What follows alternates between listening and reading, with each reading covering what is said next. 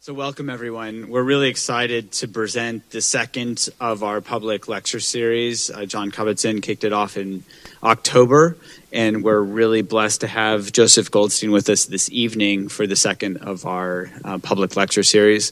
We'll be having a few more starting in the spring, so just look on our mailing list for those announcements.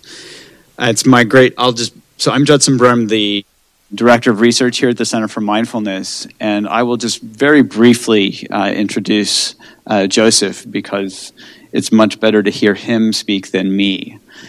So for those of you that aren't familiar with him, Joseph is actually, after finishing up the Peace Corps in the 60s, stayed in Southeast Asia to study and practice, to learn mindfulness and Buddhist meditation, and was one of the first folks to bring that back to the West, and as many of you know, is the co-founder of the Insight Meditation Society, which is just down the street from us in Barre, Massachusetts. If you aren't familiar with it, I would highly recommend taking a look at their website and their offerings. It's a really a gift, not only for the Northeast, but for the world. They offer intensive meditation retreats ranging from day-longs to weekends to what they're currently running is their 3-month retreat. And this is their 40th 3-month retreat that they've run, which is really a remarkable feat in itself. We were just adding up the numbers at dinner. If you take that and push those all together, that's 10 years straight of meditation practice with these practitioners typically ranging from 90 to 100 participants at a time. So Joseph, I asked Joseph if there was anything I'll mention one other thing, which was that after this evening's talk, Joseph will be doing a book signing with his most recent book. And this book was based on a series of talks that he gave at the Forest Refuge, which is the self-retreat center that's part of the Insight Meditation Society. Now, these series of talks, I think there were 46 or so. I started listening to these in 2008 and ended up, so these are a series of talks that are about an hour in length each. They were so powerful for me, I actually listened to the entire series 4 times in a row. And these talks are the basis for this really wonderful, accessible, but also very deep book that he recently wrote. So I'd recommend taking a look at it if you're not familiar with it. It's really wonderful. The last thing I'll mention was I asked Joseph if there's anything to make sure that we covered in his introduction, and he said, well, just make sure that people laugh at the appropriate times. So without further ado, Joseph Goldstein, and thank you all for being here.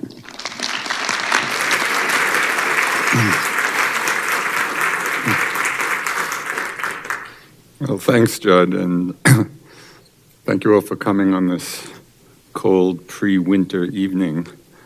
I thought we'd start with a short meditation. I'm interested, how many of you have done some meditation practice before? Okay, so we'll do a short practice for about an hour and a half or so.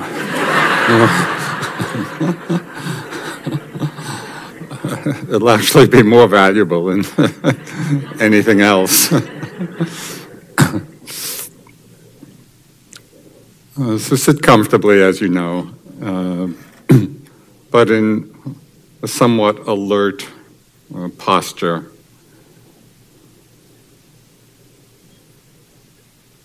And often we sit with our eyes gently closed, but if you're used to practicing with your eyes open, that's also fine.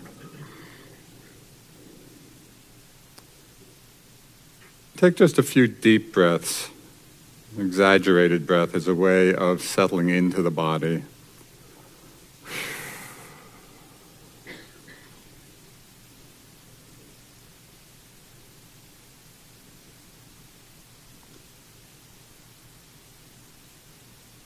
Let the attention, let the awareness settle gently into the felt sense of the body sitting.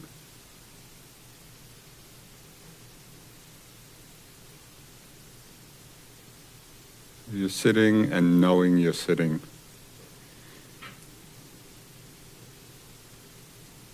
Keeping the eyes relaxed, the jaw relaxed, the shoulders, chest, the belly.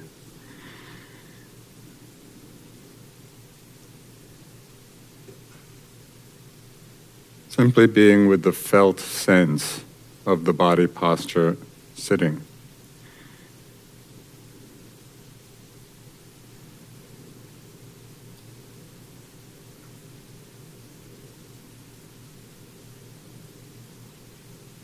And as you're feeling the body in this posture, you might become aware of the sensations of the body breathing. There's no need to narrow the attention on the breath. You can keep the general framework. There is a body. And within that, aware of the sensations of the body breathing. Very natural, very simple.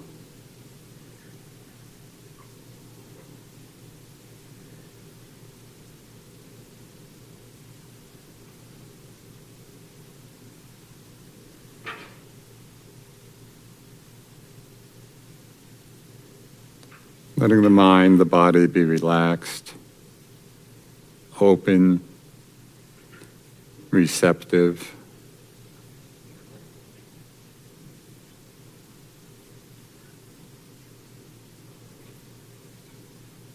The body breathes by itself.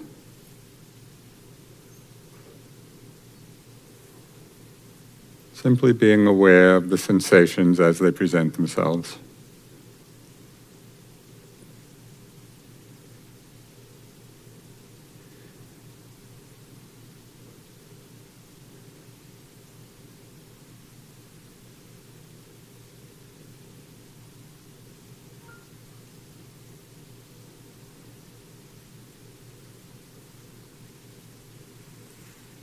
In this felt sense of the body sitting,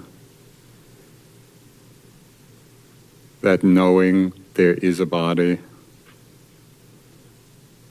you might become aware of the ambient sounds in the room, or the sound of my voice. Just aware of hearing.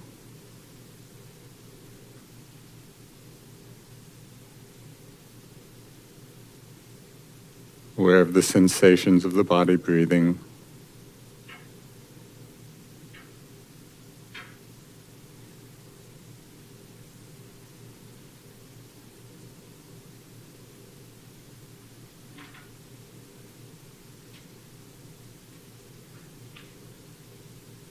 There's no strong efforting that's needed.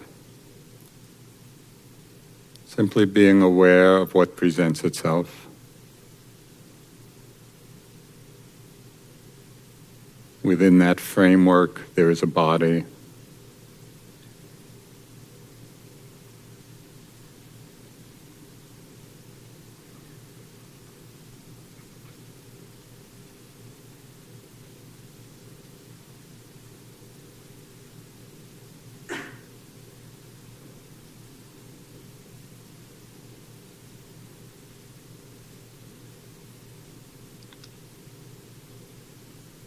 Sounds appear. The sensations of the body breathing appear.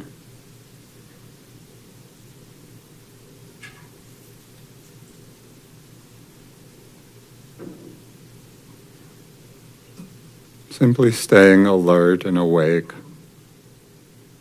attentive to what's arising.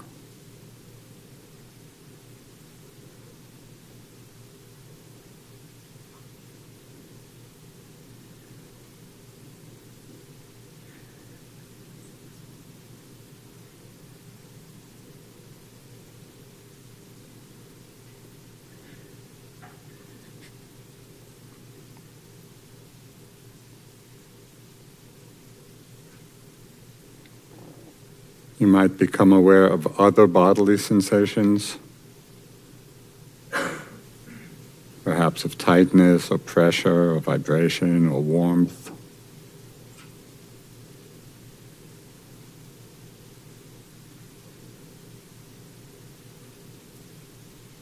All appearing within that framework, there is a body, that general felt sense of the body sitting.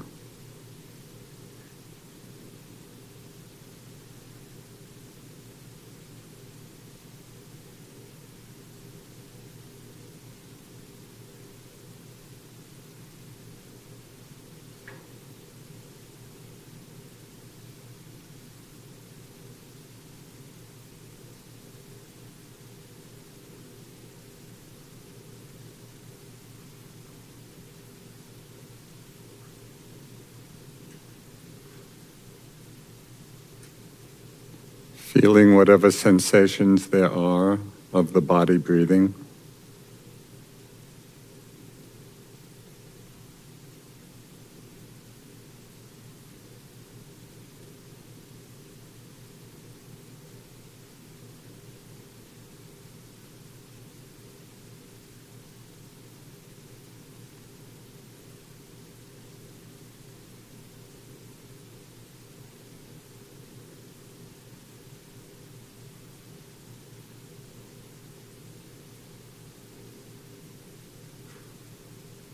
You might become aware of different thoughts appearing in the mind or images.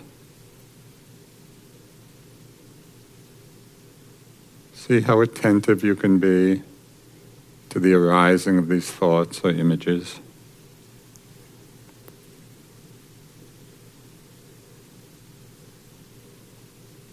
You might make a very soft mental label, thinking or seeing,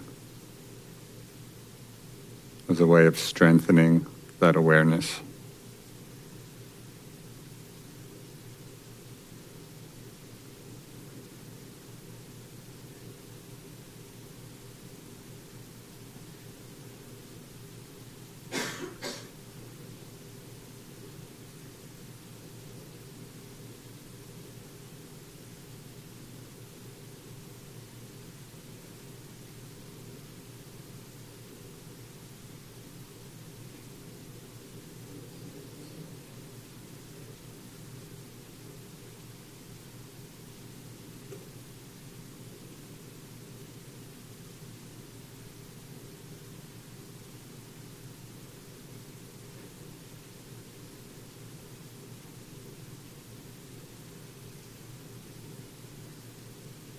Resting in the simplicity of knowing there is a body.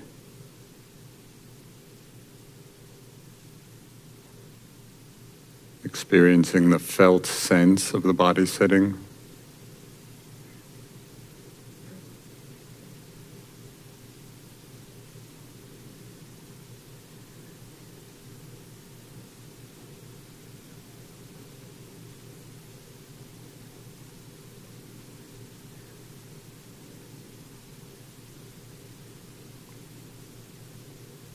Aware of different sensations of the body breathing.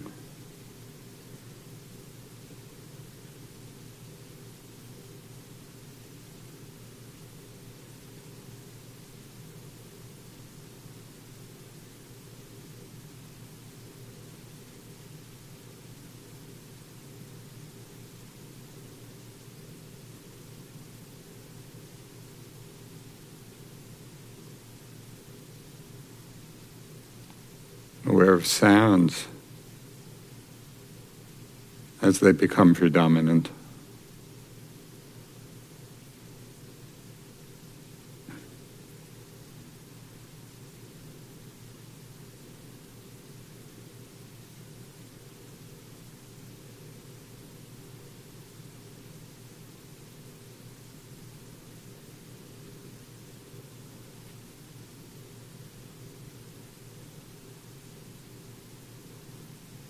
And how quickly can you become aware of thoughts or images as they appear?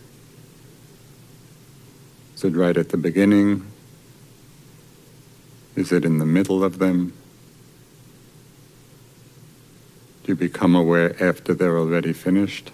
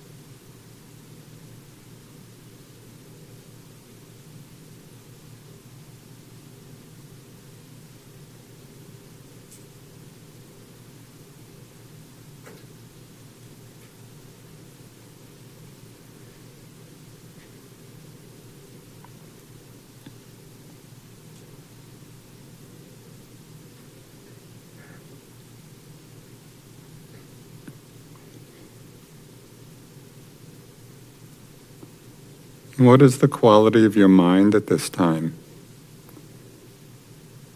Is there interest or is there boredom?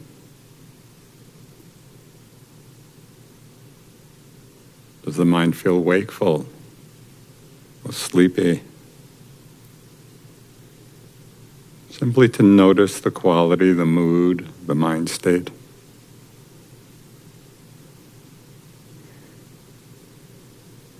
Is the mind steady?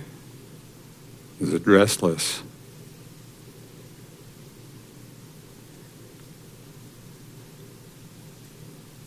You can be mindful of however it is.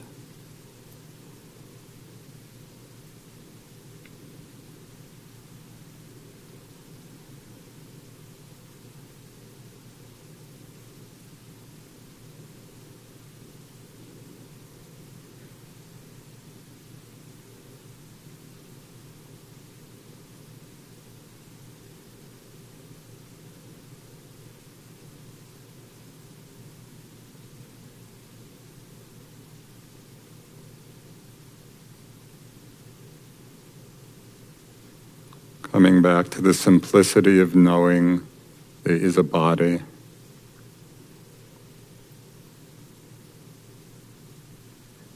Experiencing the felt sense of the body sitting.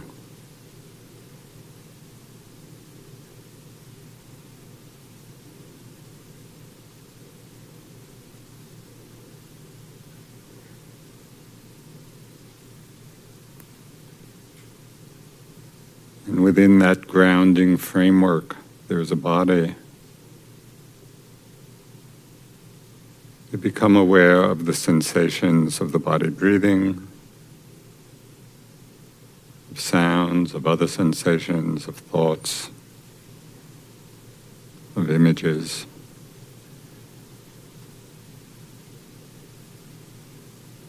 Simply aware of whatever presents itself in the moment.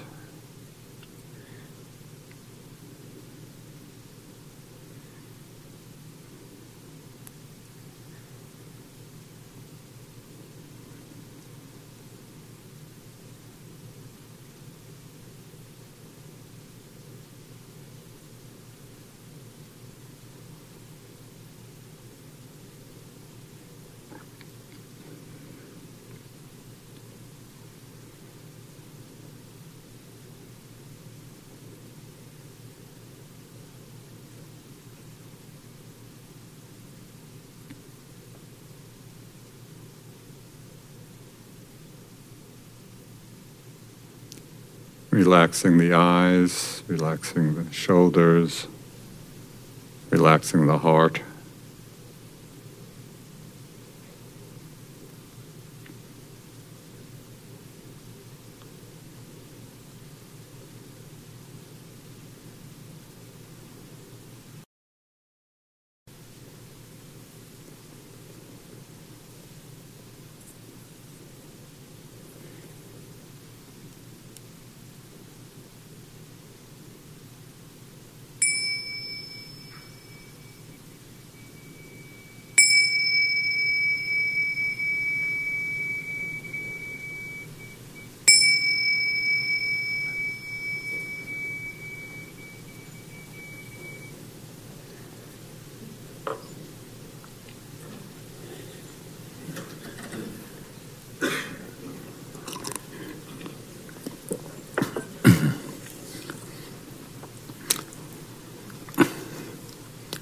That hour and a half went quickly, didn't it?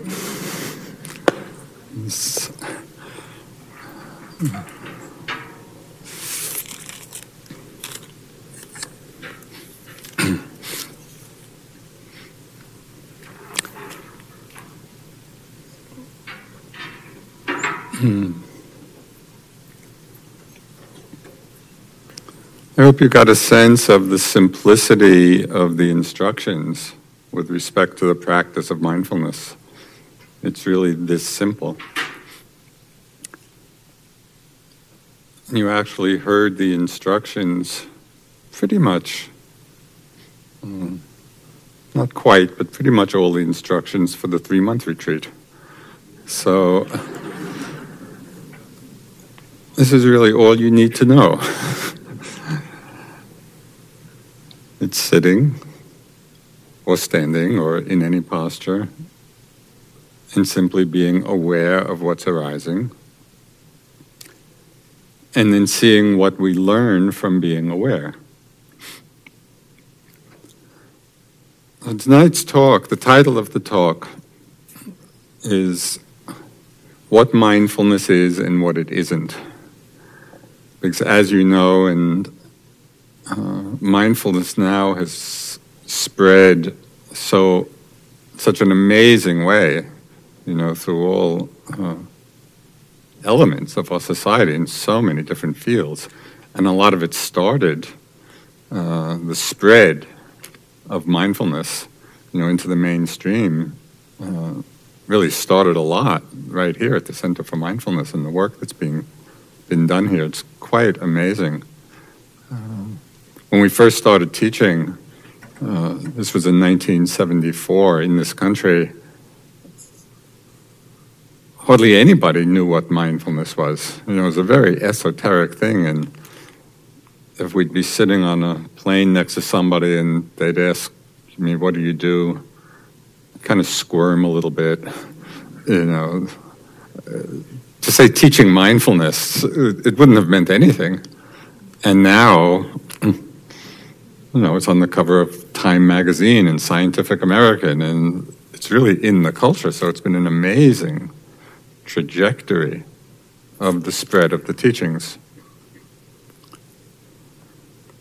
So I was sitting in the staff dining room at the Insight Meditation Society one day, and some visitor came in, and we were sitting over lunch, and they asked me if I could describe in just a couple of words what mindfulness is.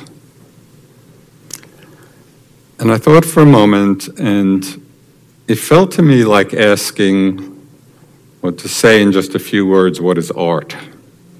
What is love? Okay, here's 3 words on love. It's not so easy, because mindfulness, even though it's a very simple and even prosaic word, the word itself in English, it doesn't really have the cachet of words like wisdom or love or compassion, which the very words, just imply their richness. Mindfulness kind of lands a little bit like a dud. It's not a sexy word. But the mind state it refers to, the mind state that's actually being cultivated in its practice, is hugely rich and hugely nuanced. And tonight I'd like to talk a little bit about, or explore a little bit of the nuances of what it is, and in some cases what it isn't, but things that can be mistaken for mindfulness. One of the things that first comes to mind, if we were just to try to say in a few words, what's mindfulness, a very common response might be, well, it's living in the present moment. It's being in the present. So that's a pretty good beginning, because as probably all of you know, and especially since almost everybody here has a meditation practice, you're all very aware of how much of the time we are lost in thoughts of past and lost in thoughts of future, and how very, excuse me, bad to cough with the mic on. Sometimes very, very little time is actually spent in the moment, because of this proliferation of thoughts. So the first response, what is mindfulness? Well, it's living in the moment, not being so lost in past, not being so lost in the future.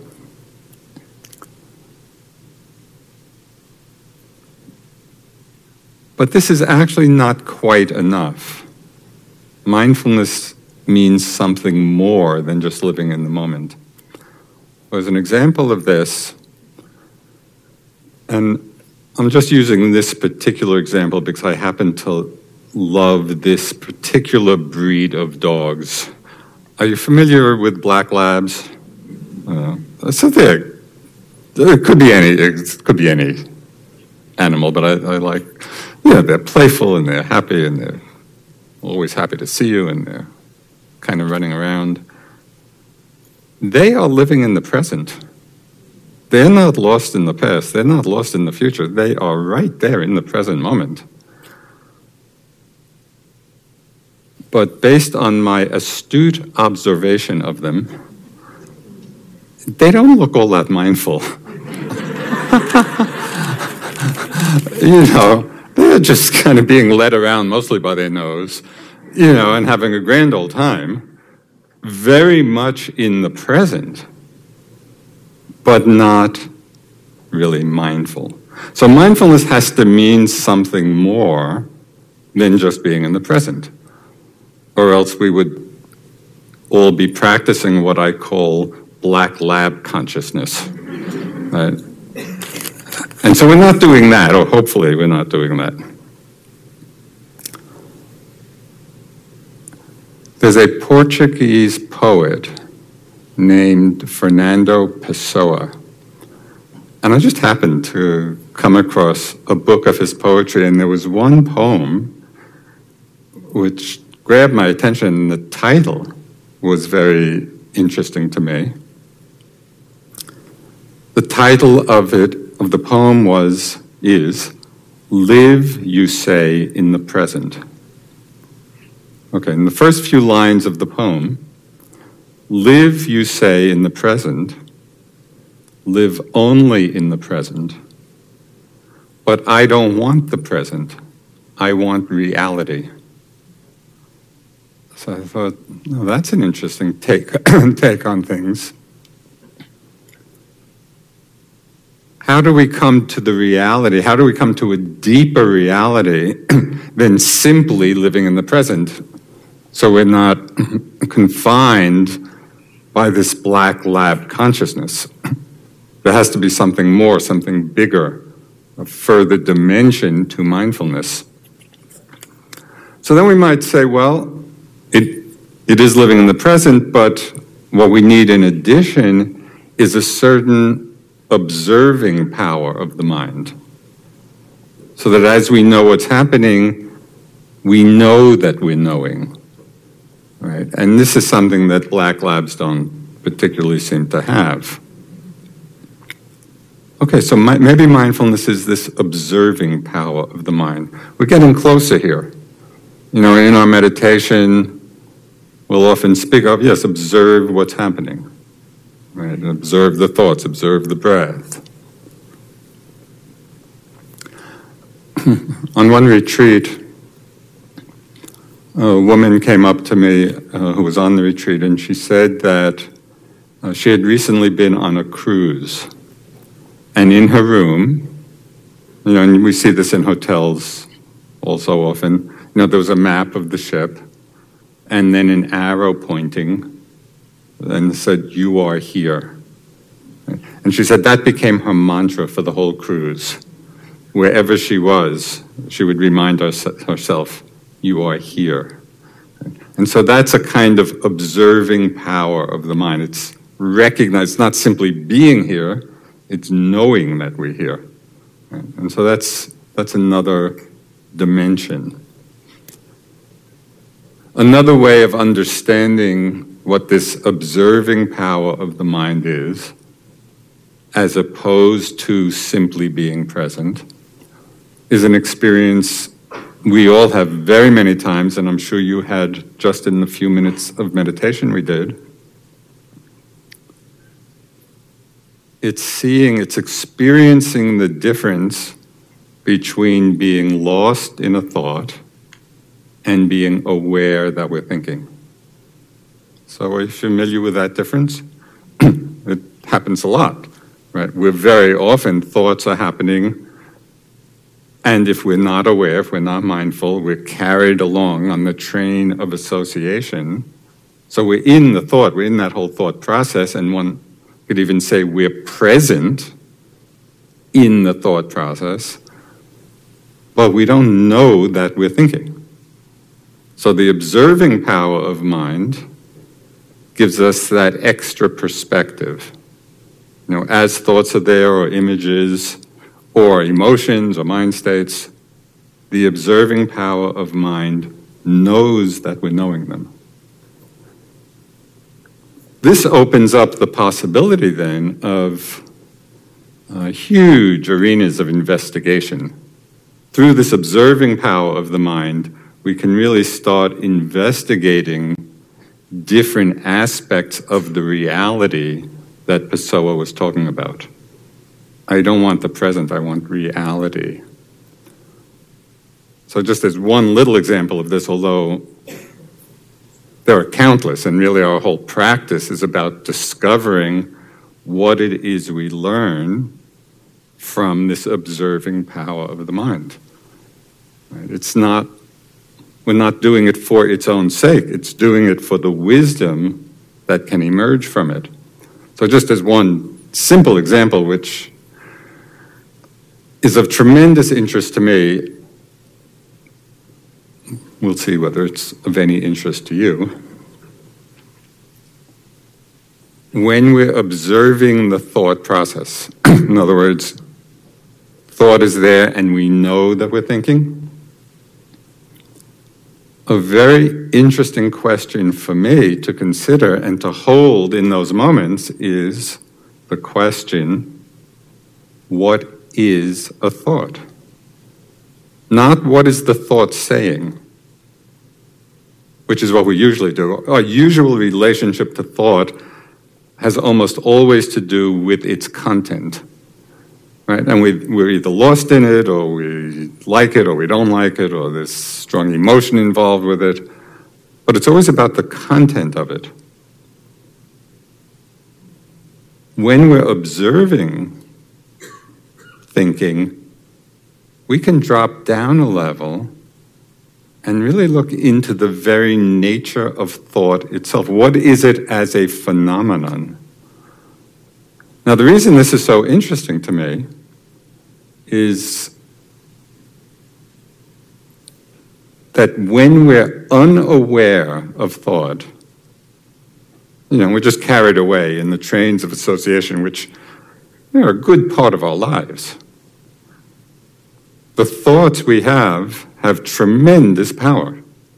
They are conditioning our minds, conditioning our actions. Thoughts come, go here, go there, do this, do that. And it's as if we're the slaves of thoughts. Sometimes I think of thoughts as being the little dictators of the mind, and they're just driving our lives. Now, what's so extraordinary about observing the nature of thought, not its content. So thoughts are happening and we're observing them and we're really looking into the nature of thought. What do we find? That the thought in and of itself is little more than nothing. It's just this little wisp of an energy blip in the mind as a phenomenon. Right? And so isn't this remarkable that this process, which engages a huge part of our lives, when unnoticed, runs our lives. And when they are noticed, we see that there's not much there at all. In the seeing of this opens up a tremendous doorway of freedom for us in our lives. Because if we have really seen clearly into the essentially empty nature of thought, then as the different content presents itself, there's much more space to exercise some wise discernment. Is this thought worth following or not worth following? We're not so identified with it. We're not so locked in. We're not so imprisoned by the thoughts in the mind. So our lives get much, much simpler, much more spacious. So all of this comes from this observing power of the mind.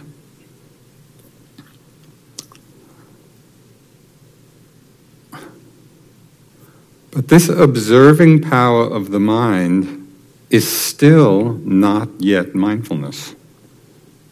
So this exploration keeps getting deeper. We need to be living in the present, but it's more than living in the present. We need to be cultivating the observing power of the mind in order to investigate all of the aspects of our experience. But mindfulness is more than just the observing power. Because we can be observing experience, and we often are, through many different filters in the mind. We can be observing experience through the filter of desire. We can be observing things through the filter of anger or aversion, or through the filter of delusion, where there's just a cloudiness. We're observing, we're in that mode, but the observation is being conditioned by the particular mind state.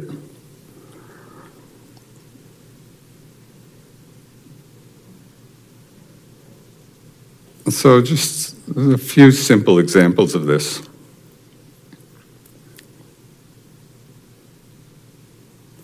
When we're observing things through the filter of desire or wanting,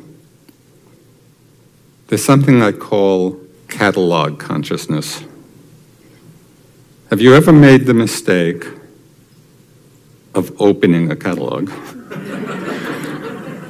and then turning pages, waiting for something to want? It's remarkable. No, nothing on this page. Maybe I'll want something on the next page.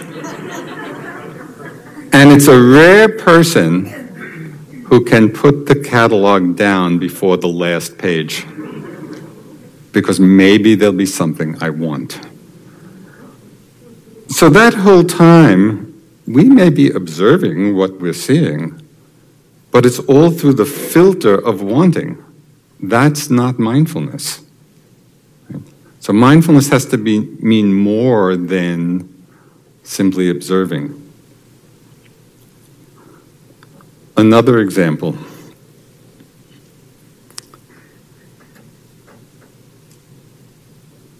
So this happened, there are many, like long list of examples. This happened when I was practicing at a monastery in Burma, and I had been there for quite a while, in intensive meditation, and the whole body just felt open and a free flow of energy and light, and felt pretty good. But there was one knot in the neck, like that. And I was observing it and being with it. And I went to my teacher, Sayadaw U Pandita, and I was reporting my experience. And I said, everything is really open and there's a lot of light, tingling, pleasant sensations, but there's this one energy block in the neck. And I thought that I was describing the experience objectively. Right? Everything's open, but there's this block. He pointed out that the very word, the very concept block, contained within it desire and aversion. Just by naming it or holding it as a block, it implied, I don't want this, I want it to open. Right? Aversion to what's present, wanting something else. And in all that time, I thought I was being mindful of it because I was observing it. And I hadn't noticed that I was observing it through this filter of aversion to what was there and wanting something else. So you're beginning to see kind of the nuances of mindfulness. Mindfulness means the observing power of the mind, so that has to be there, but the mind that is free of desire and aversion and delusion. Mindfulness means we're with experience, free of those filters. And so it takes quite a lot of practice and attention to really check to see, okay, what is the attitude in the mind with respect to the present experience? And this is a very useful meditation technique. So in whatever way you're practicing, periodically, and it can be reasonably frequently, it can be very helpful to ask the question, with whatever the present experience is, well, what's the attitude in the mind now about this? So we're remembering to check in, we're remembering to look. Oh, just another little example of this. And this is a completely ordinary kind of meditation. I was sitting, just feeling my breath. You know, it seemed very ordinary, very simple, very basic. Just sitting there feeling the breath. And then I remembered to ask this question, okay, well, what's the attitude in my mind? And that's not normally a question we would ask with respect to feeling the breath, right? Because it just seems like such an ordinary thing to do. But I asked that question, I was just feeling the breath. I asked the question, what's the attitude in my mind?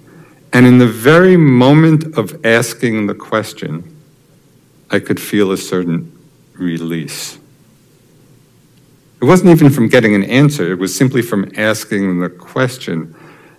And it made me realize, as I felt that slight release, I realized that even as I was simply feeling the breath, there was this subtle overlay of wanting, of expectation. I'm with the breath in order to get more concentrated, or in order to become calm.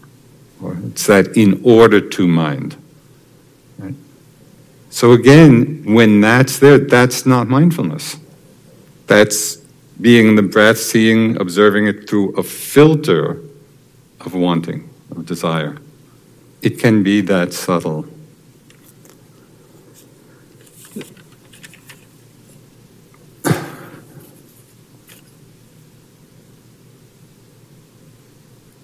So mindfulness is the observing power of mind, but it's a particular kind of observing. And this begins to bring us into the understanding of the ethical dimension of mindfulness. And this is something that maybe as it's becoming more widespread, this ethical dimension of it perhaps is sometimes lost or not talked about. Because according to the Buddha's teachings, mindfulness is always a wholesome state of mind. It's always skillful, which means that in a moment of mindfulness, the mind is free of greed, it's free of wanting, it's free of aversion, it's free of delusion. This is the tremendous purifying force of mindfulness in the mind. We're freeing the mind, we're deconditioning, we're weakening these unskillful tendencies. And there's one teaching of the Buddha which is so obvious that for the most part I think we overlook it or we don't pay attention to it. When he said, what we frequently think about or ponder, or we could say what is frequently arising in the mind becomes the inclination of the mind. So if we are frequently lost in the wanting mind, or frequently lost in the aversive mind,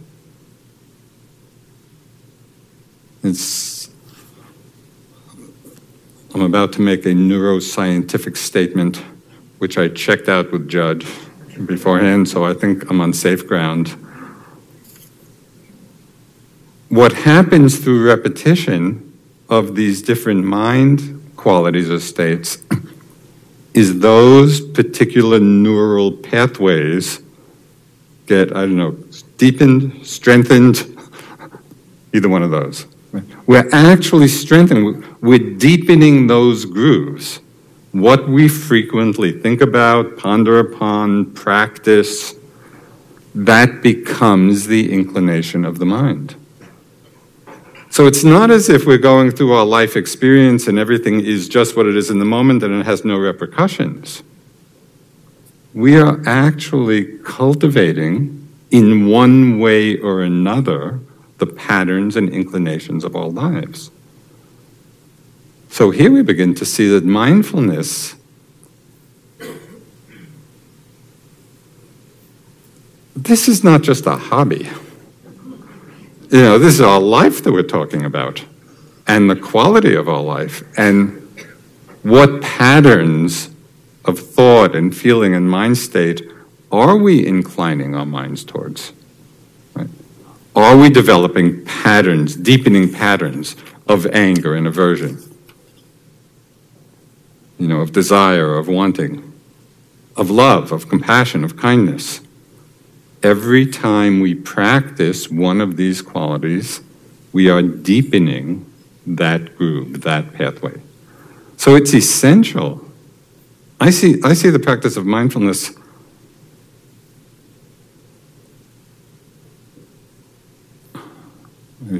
I was going to say it's as essential as eating, but maybe it's not quite that basic since we would survive without it. But unless we're paying attention to our minds, to the qualities in the mind, as we're going through our lives, we simply will be acting out and strengthening all the habit patterns of our conditioning. And some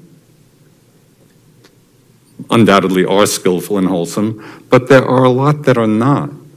And unless we practice mindfulness and are paying attention, we don't have any possibility of observing what's going on and actually making choices. Ajahn Sumedho, who's an American monk who was in the Thai forest tradition and brought that tradition to the West, many of you probably know of him. He had a very pointed teaching. He said, our practice is not to follow our hearts, it's to train our heart. I think there's a big difference there because so much in our culture, is encouraging, well, just follow your heart. And it sounds good. And we respond to that, follow our heart.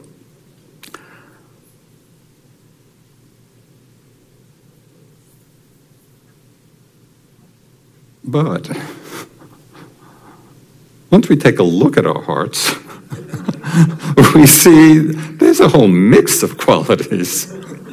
Unless you happen to be a saint, with a totally purified heart, it's not simply following our heart, because there's a lot of beautiful qualities, but there are some that are not so beautiful. So we want to train the heart. Through mindfulness, when we really begin to pay attention to observe what's happening without the filters of wanting or aversion or delusion, then we can begin to see what's there and actually to make wiser choices.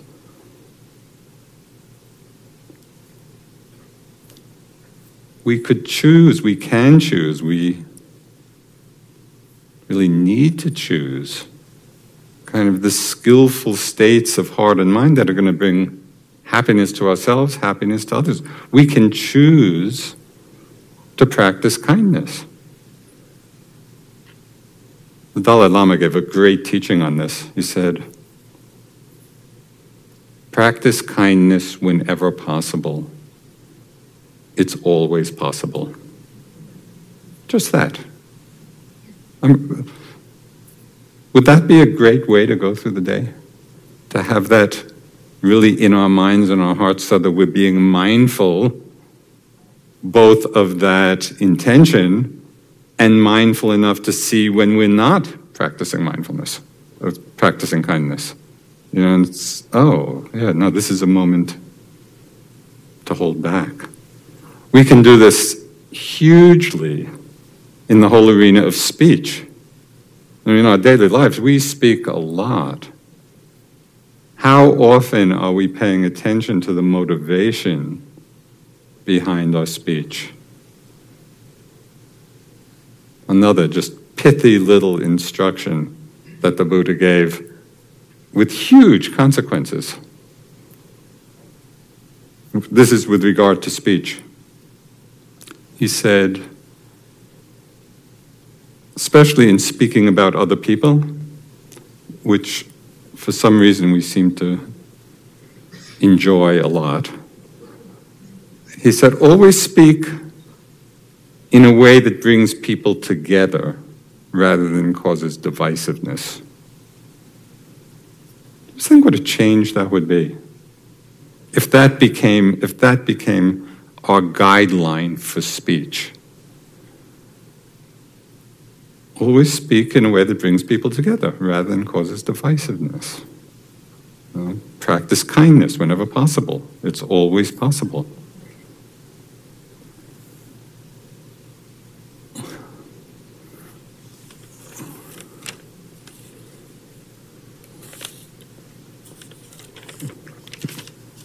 A few weeks ago, this is just another little story of intentionality. I happened to be in a department store. I was buying something. And I was at the checkout counter. And this older guy, he looked older than me. I don't really know, but so let's just say he was in his 80s. I'm not exactly sure how old he was, but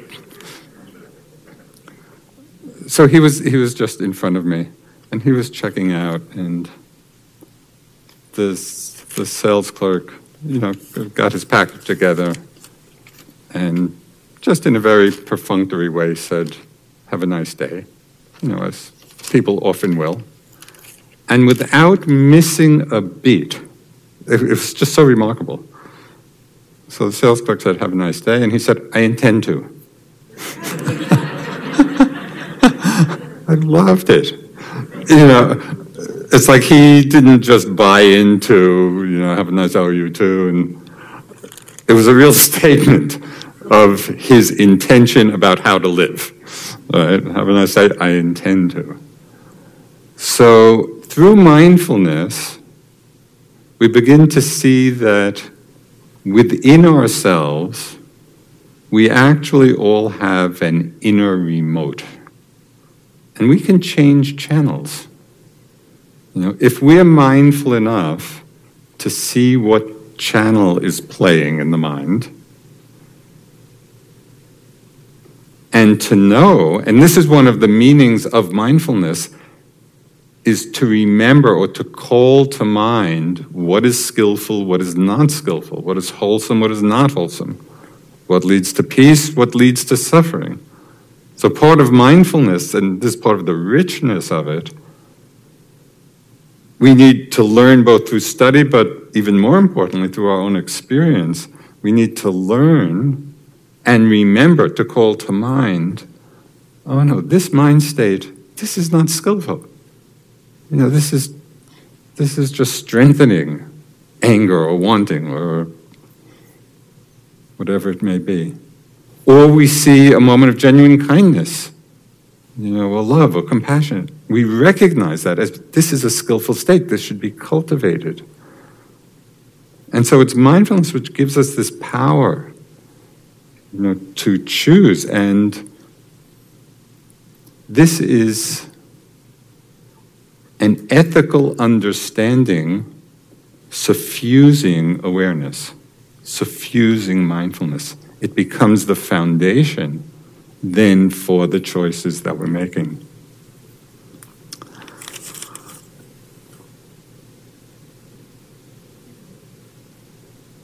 Okay, this could go on and on and on, but I'll just close this part, and then we can have a time for questions and discussion. A friend of mine was leading mindfulness training in California. It was a 6-week program for second graders.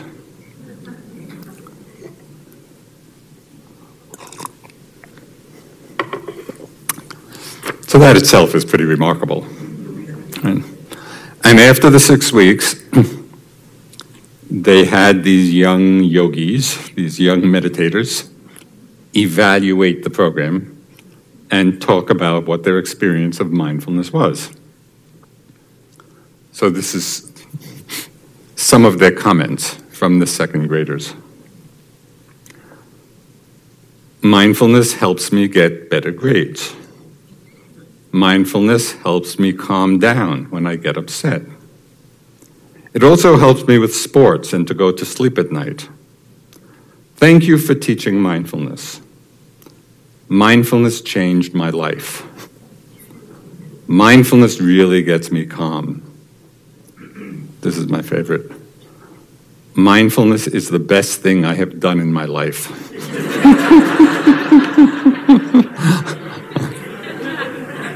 In the second grade.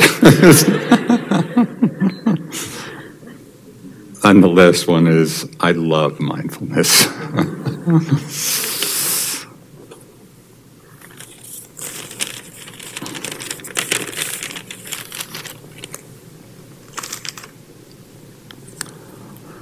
So,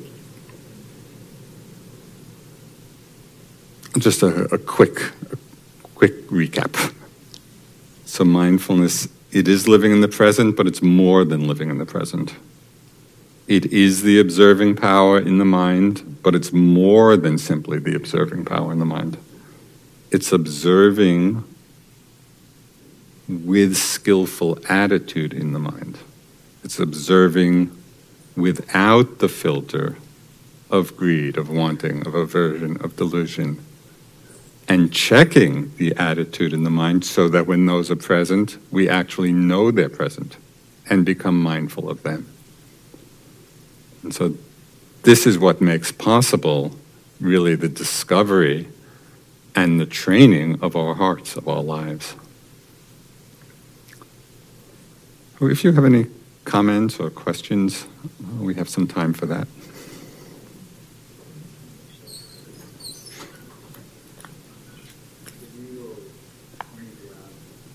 3 or 4 mics that we can pass around. And so what we can do is, if you just raise your hand, if you have a question or a comment, we'll put 2 mics on this side of the room, 2 mics on this side of the room. You just raise your hand and the mic will make its way to you. So who would like to kick things off?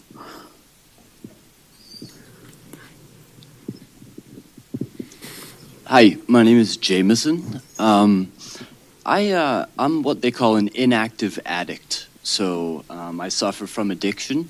I'm here hoping to try and see if practicing mindfulness will help me with my addiction problems that I've suffered pretty much my whole life. That's why I'm here. I'm hoping you can maybe explain how that could be incorporated into my current regiment of NA meetings and things like that.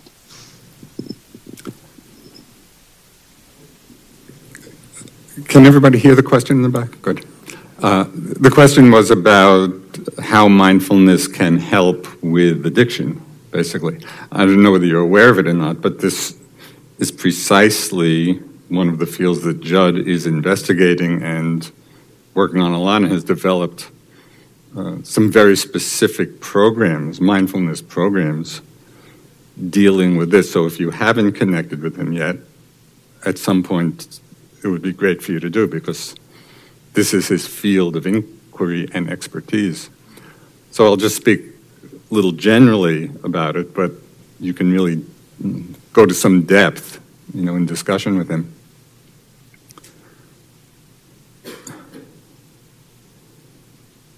I mean, in a fundamental way, some level of mindfulness is essential because we need to become aware.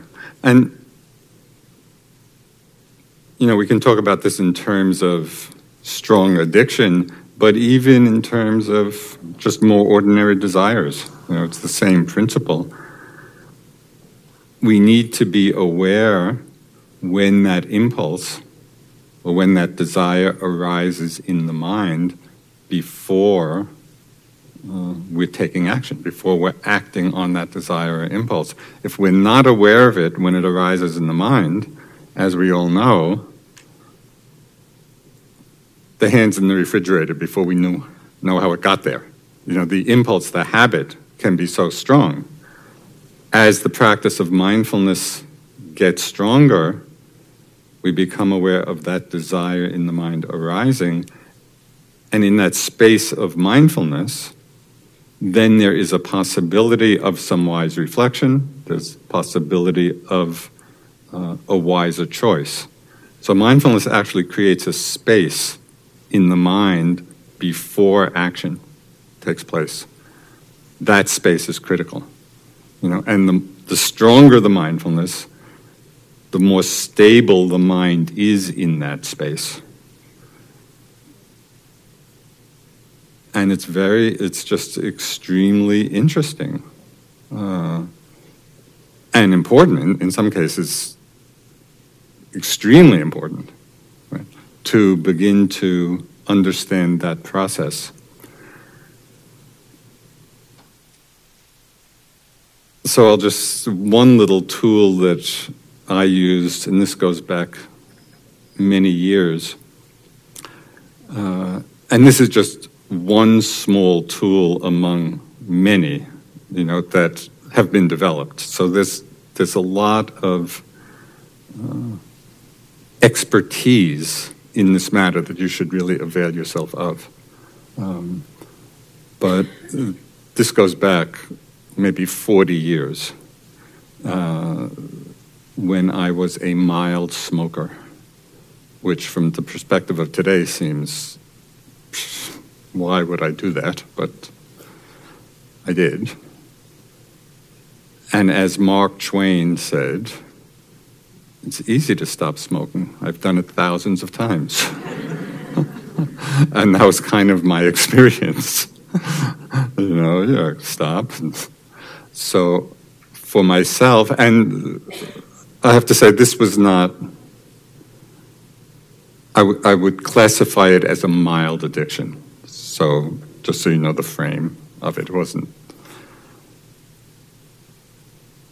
But the mantra that I started using for myself after I saw that pattern of stopping many times, the one mantra that really helped me, it actually was a way of calling up mindfulness with some strength. I would just use the mantra, not even one, because that was always the seduction for me. And, we're all conditioned differently, and you may have different patterns than that, but for me at that time, that was the seductive thought. Oh, I'll just have one. And of course, then I was off again. And so every time that urge came, and it took being mindful, before I was reaching for it, it took being mindful, oh yeah, this desire, and then that wisdom voice, oh, not even one. And for me at that time, that was enough. Again, people's, the addictive patterns are at varying degrees of strength and intensity. There are many other tools as well. But I think that's how mindfulness fits into the whole deconditioning of that very strong habitual pattern. We have to be aware of it arising in the mind before the action takes place. And that's really what the meditation practice can do. Thank you. But do check out, there's a lot of skillful means here to employ.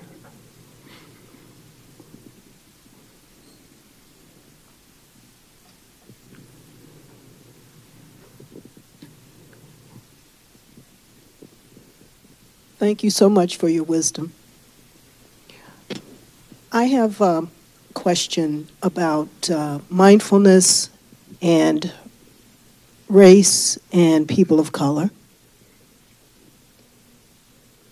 I'll leave it at that.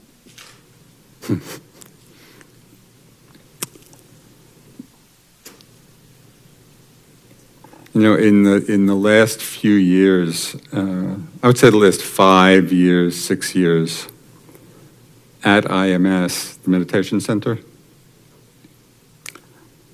just as a whole organization, we've really made a commitment to diversity, to understanding racism, to trainings in undoing racism,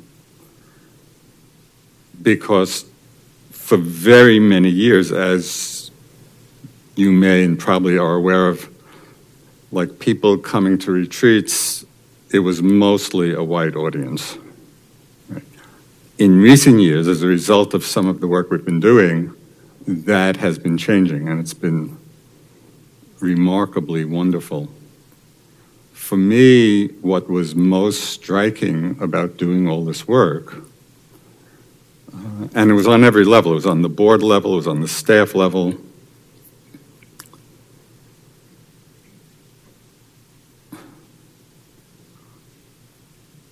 I was shocked to realize how unaware I was.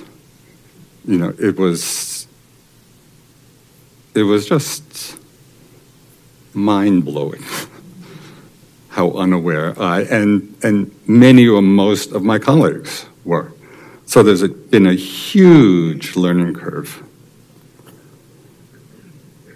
And this ties in so many ways to Dharma practice. You know, because there are two wings of the teachings. There's the wing of wisdom and the wing of compassion. You know, and in our practice, we really are developing both. So what's the condition for compassion to arise? The condition for it to arise is a willingness to come close to the suffering that's there. If we don't come close to the suffering, there's not the possibility for compassion to arise, because compassion is the response to suffering. So in all this work that we've been doing, and it's really been an education, and we've been trying to educate ourselves about this issue, is just to become more open to the reality of the suffering that's out there because of racism, to become more conscious of our own ignorance with respect to it. And I'll just share one story which it encapsulates it a little bit.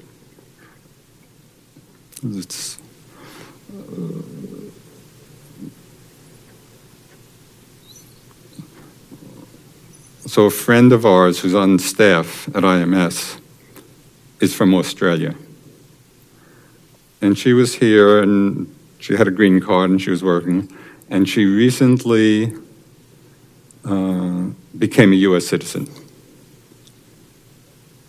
And she went to the ceremony, and she said it was, you know, where there were hundreds of people who were getting citizenship that day. And she said it was a very moving ceremony. And whoever the main speaker was, I don't know whether it was a judge or a politician or somebody, who was very involved in this whole process of people immigrating to the United States, he asked this group of, you know, hundreds of people from all over the world, you know, so many countries and different racial background, ethnic background. He said, "What's the best thing about becoming a U.S. citizen?" And so some people said, I don't know, there's all kinds of different answers, you know. Oh, now I can partake, you know, in politics, I can vote, or the opportunity, or whatever. A whole bunch of answers. He said, no. The best thing about becoming a U.S. citizen is you no longer have to think about immigration.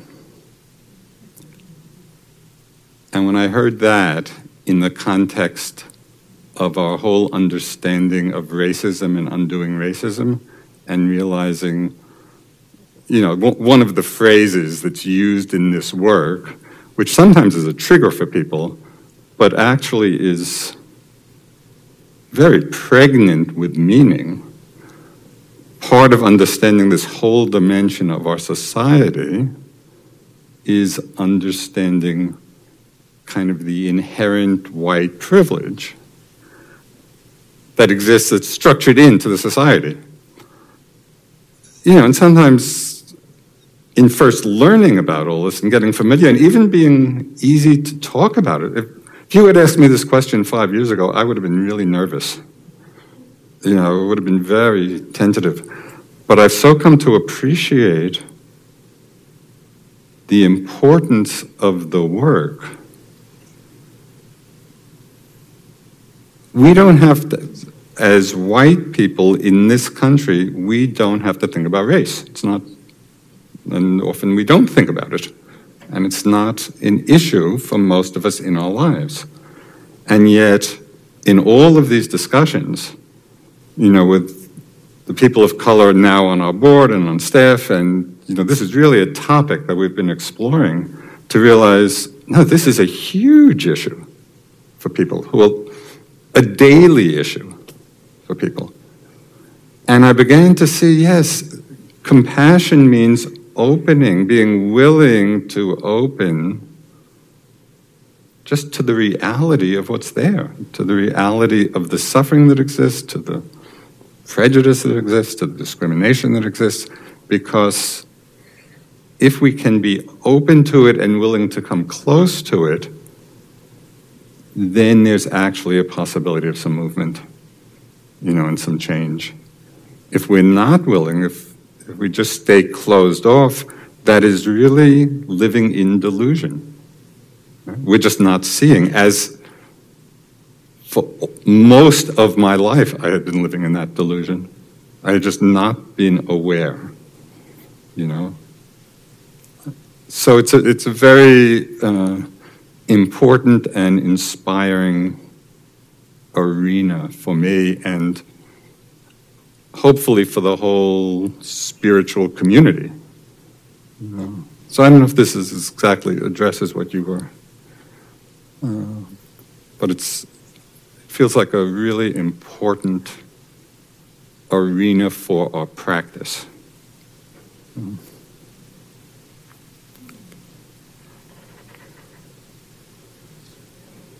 Hello. Hi, right here. I'm Jason. Hi. I just want to acknowledge how grateful I am that you're here tonight. Thank you very much for that. Thank you. And I was struck by some words, and it may just be semantics, but you said, as part of the definition that you gave for mindfulness, that it's present moment awareness as an observer, but without anger, greed, and delusion.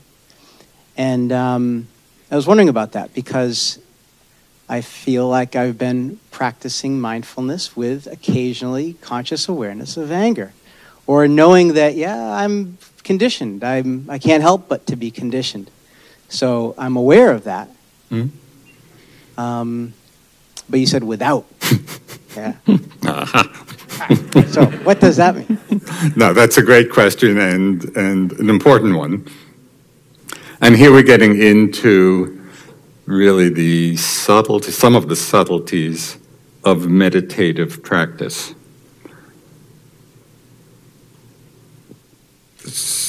It would be interesting for you to really investigate and look, yeah, these different emotions arise.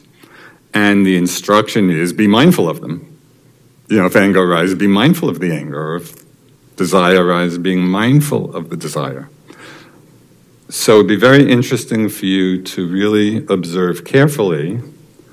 Suppose we're caught in some storm of anger. And then you start observing it, and maybe even noting it, or acknowledge, anger, anger. Pay attention to whether in that moment of observation you're angry.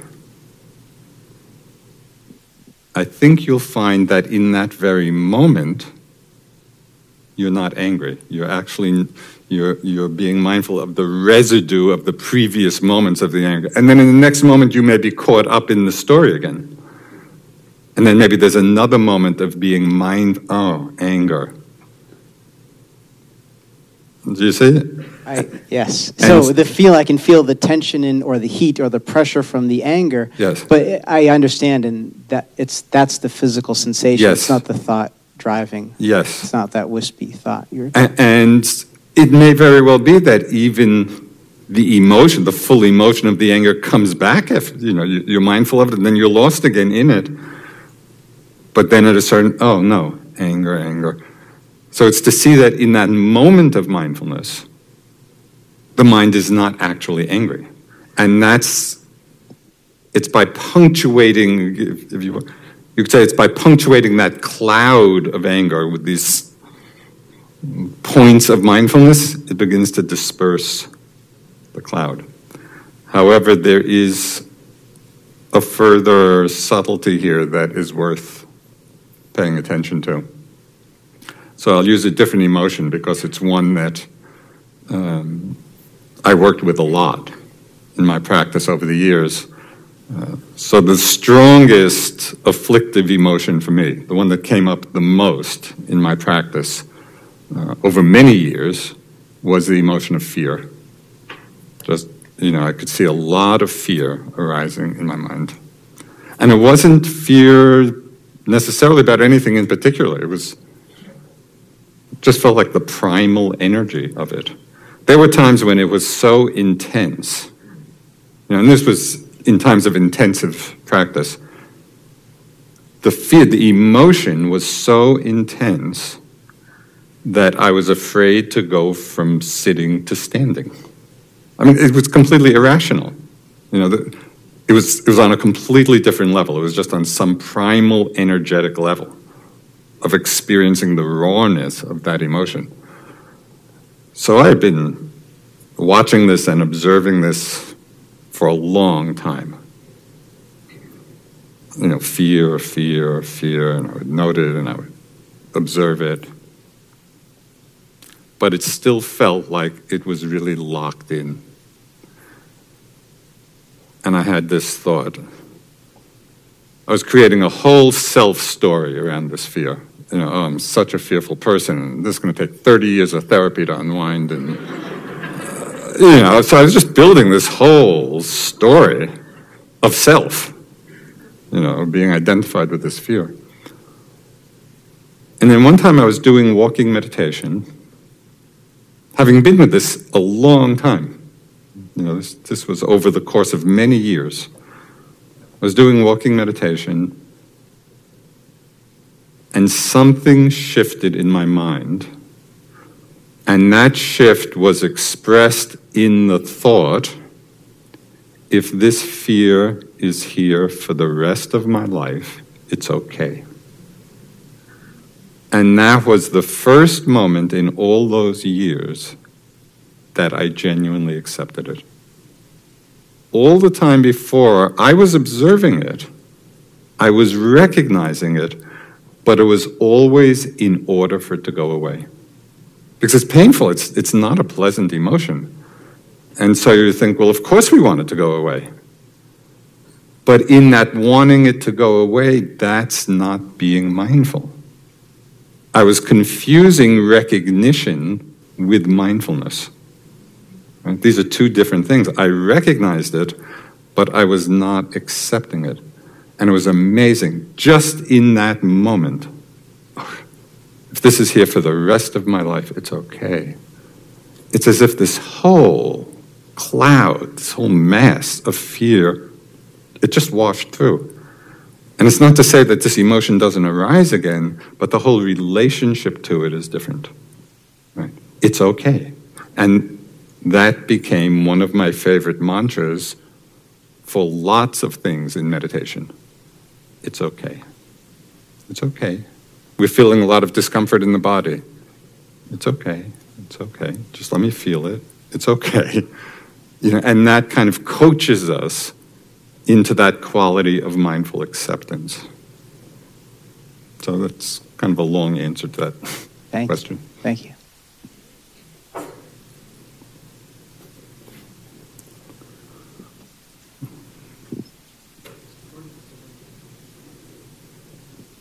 Hey, this side is out questioning this side. Sit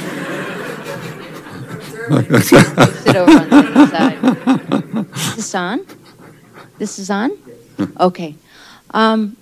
Something that you were talking about, tools, and I don't know if this goes outside of the mindfulness thing, but I have had a tool that I've used many, many times having to do with affirming. And a meditation teacher, Ruth Fischel, and a friend of mine taught me many years ago about this practice, and I really found it to be really changed my pathways, because not only was I thinking it 10 times a day, I was writing it and I was reading it, and so there was this whole 21 days, 10 times a day, consecutively. If I missed a day, no big deal, just start again, no judgment, just keep on keeping on. And I don't, would you say that that would be a tool of mindfulness in action?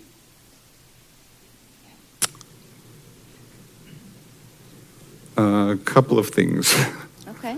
One is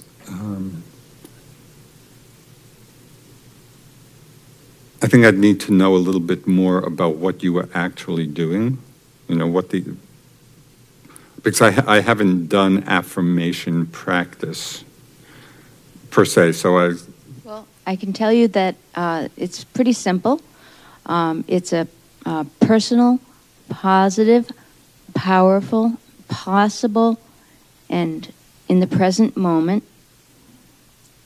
statement that's written 10 times a day for 21 consecutive days. So it doesn't mean that's actually happening, but I am claiming that it is. It exists. Okay, so first let me say, within the realm of spiritual, emotional, mental development, there are huge range of practices across many traditions and many techniques and many methodologies.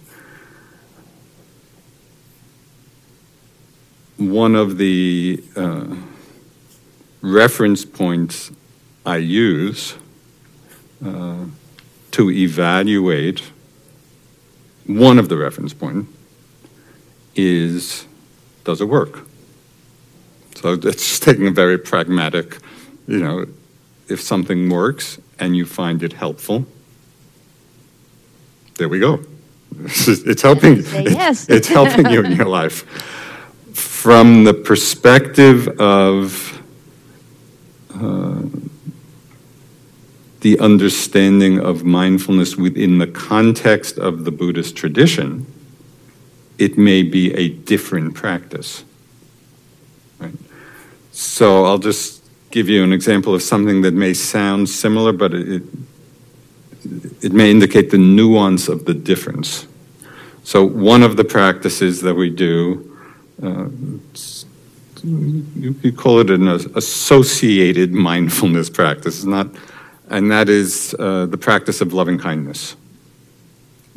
And so when we're practicing, which is a wholesome, skillful, beautiful mind state, when we practice loving kindness, it's either for ourselves or for others. May I be happy, may I be healthy, may you be happy and healthy. So what's important in the context of that practice is not so much the belief that it's happening.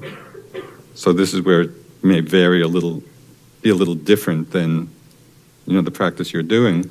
But the importance is given to the motivation behind the wish. That's really what we're cultivating. The wish for ourselves or others to be happy. So there's a slight difference in approach. But I think in both cases, it's energy and it's outward and it's change and it's love. As I say, if it works and it's developing skillful, wholesome, beautiful qualities, it's great.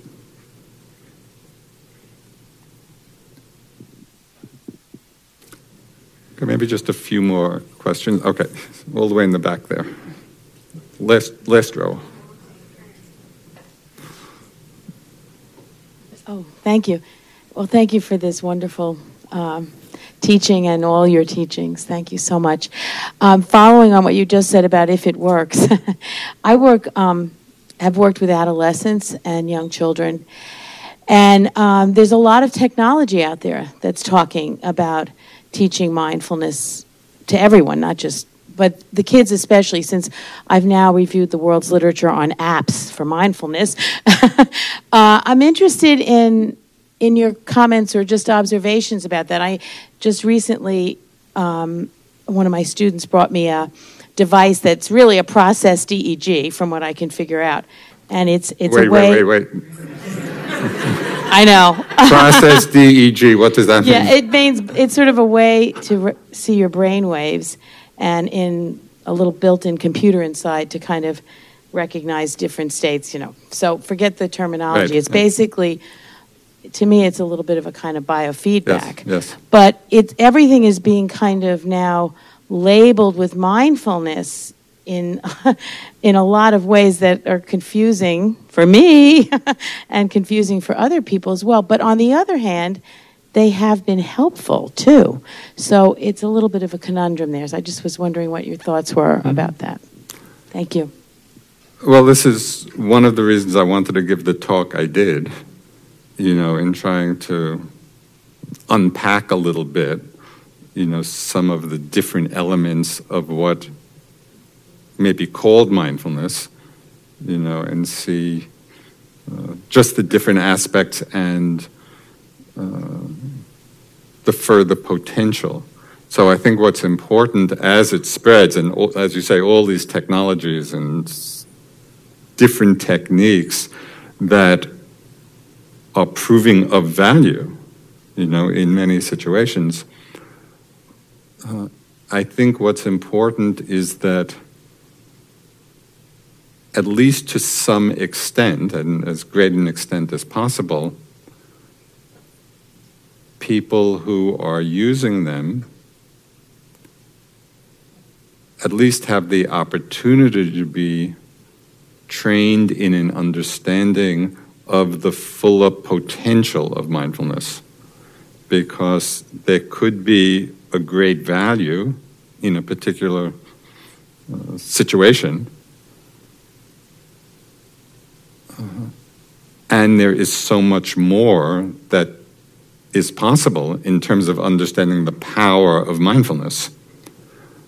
And so I think it's great what's going on, and I hope that the fullness of what's possible, and it's really in the deepest sense, and this is in the context of the Buddhist teachings, mindfulness is the key to liberation. Mindfulness is the key to awakening. So it's not simply about leading, a more peaceful, happy life, which is a great thing in itself. and whatever contributes to that is wonderful. But there's also so much more. And I just hope as it's spread, that understanding also makes its way out.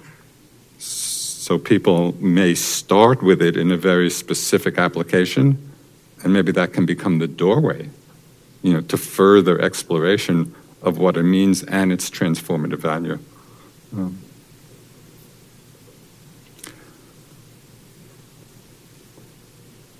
Okay. Yeah, I think. I wonder often if one has experienced a wrongdoing, a trauma, and one can treat oneself with loving kindness, and the ethical teachings of mindfulness tells one to treat others with loving kindness. But if in doing so, that makes one open to that wrongdoing and trauma again. Right. So how do you balance that? Yeah. Okay, this is a really important question. And it's interesting, just as mindfulness has spread so much and people are looking to it, a wider range of people are being drawn, to the practice of it. What we're finding at IMS, at the retreat center, is that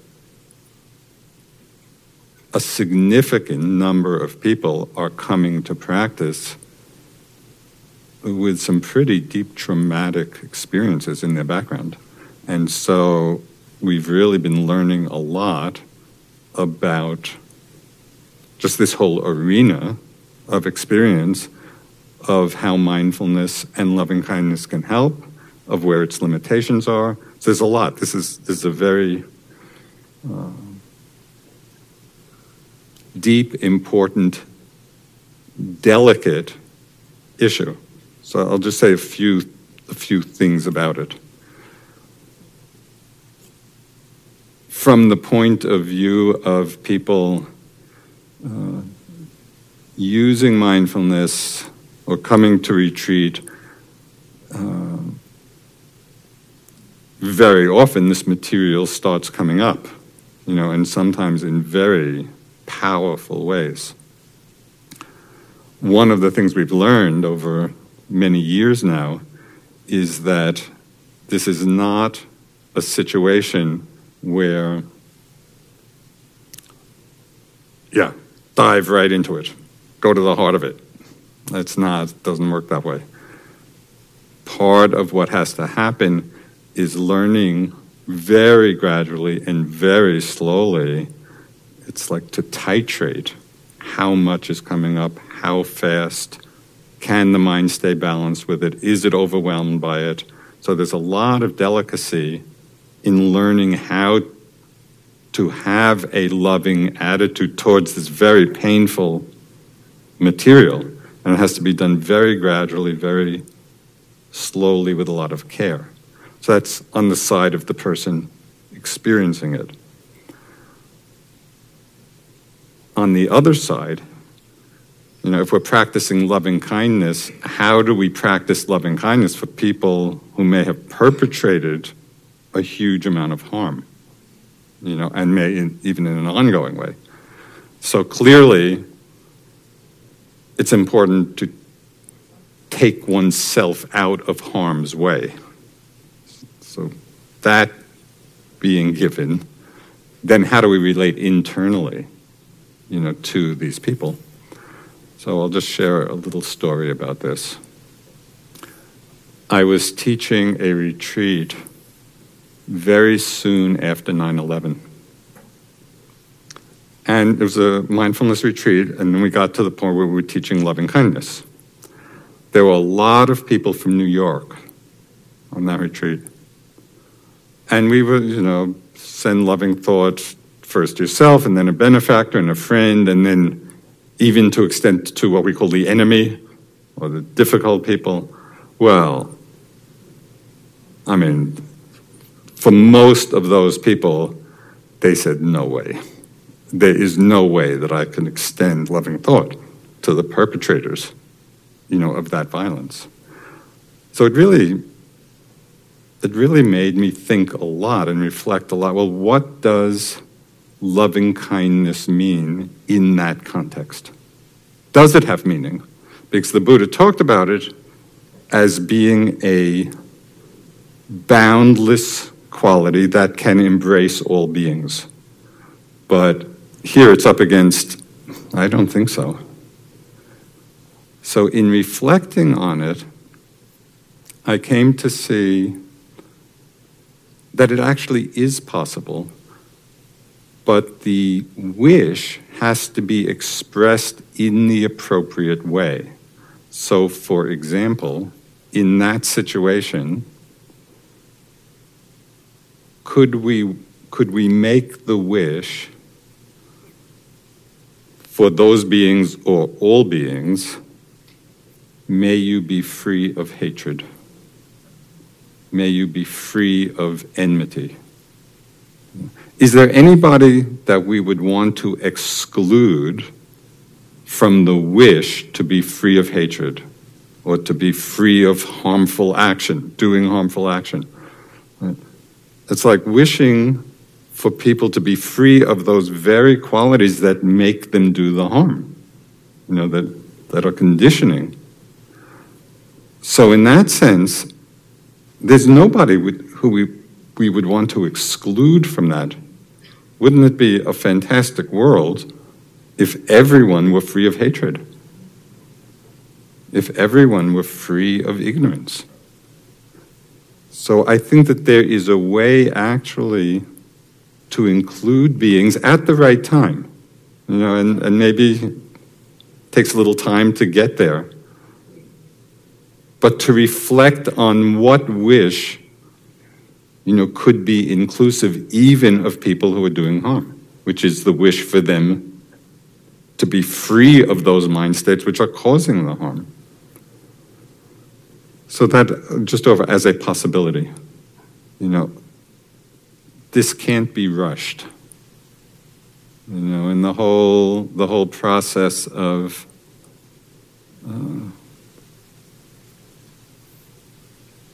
just letting go of one's own anger at the situation or whatever emotion might be there, which is understandable.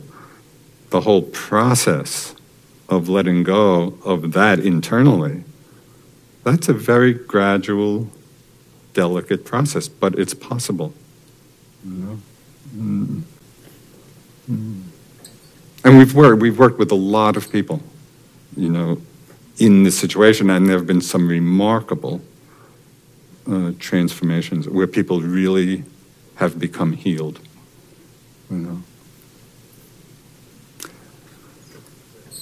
Thank you all.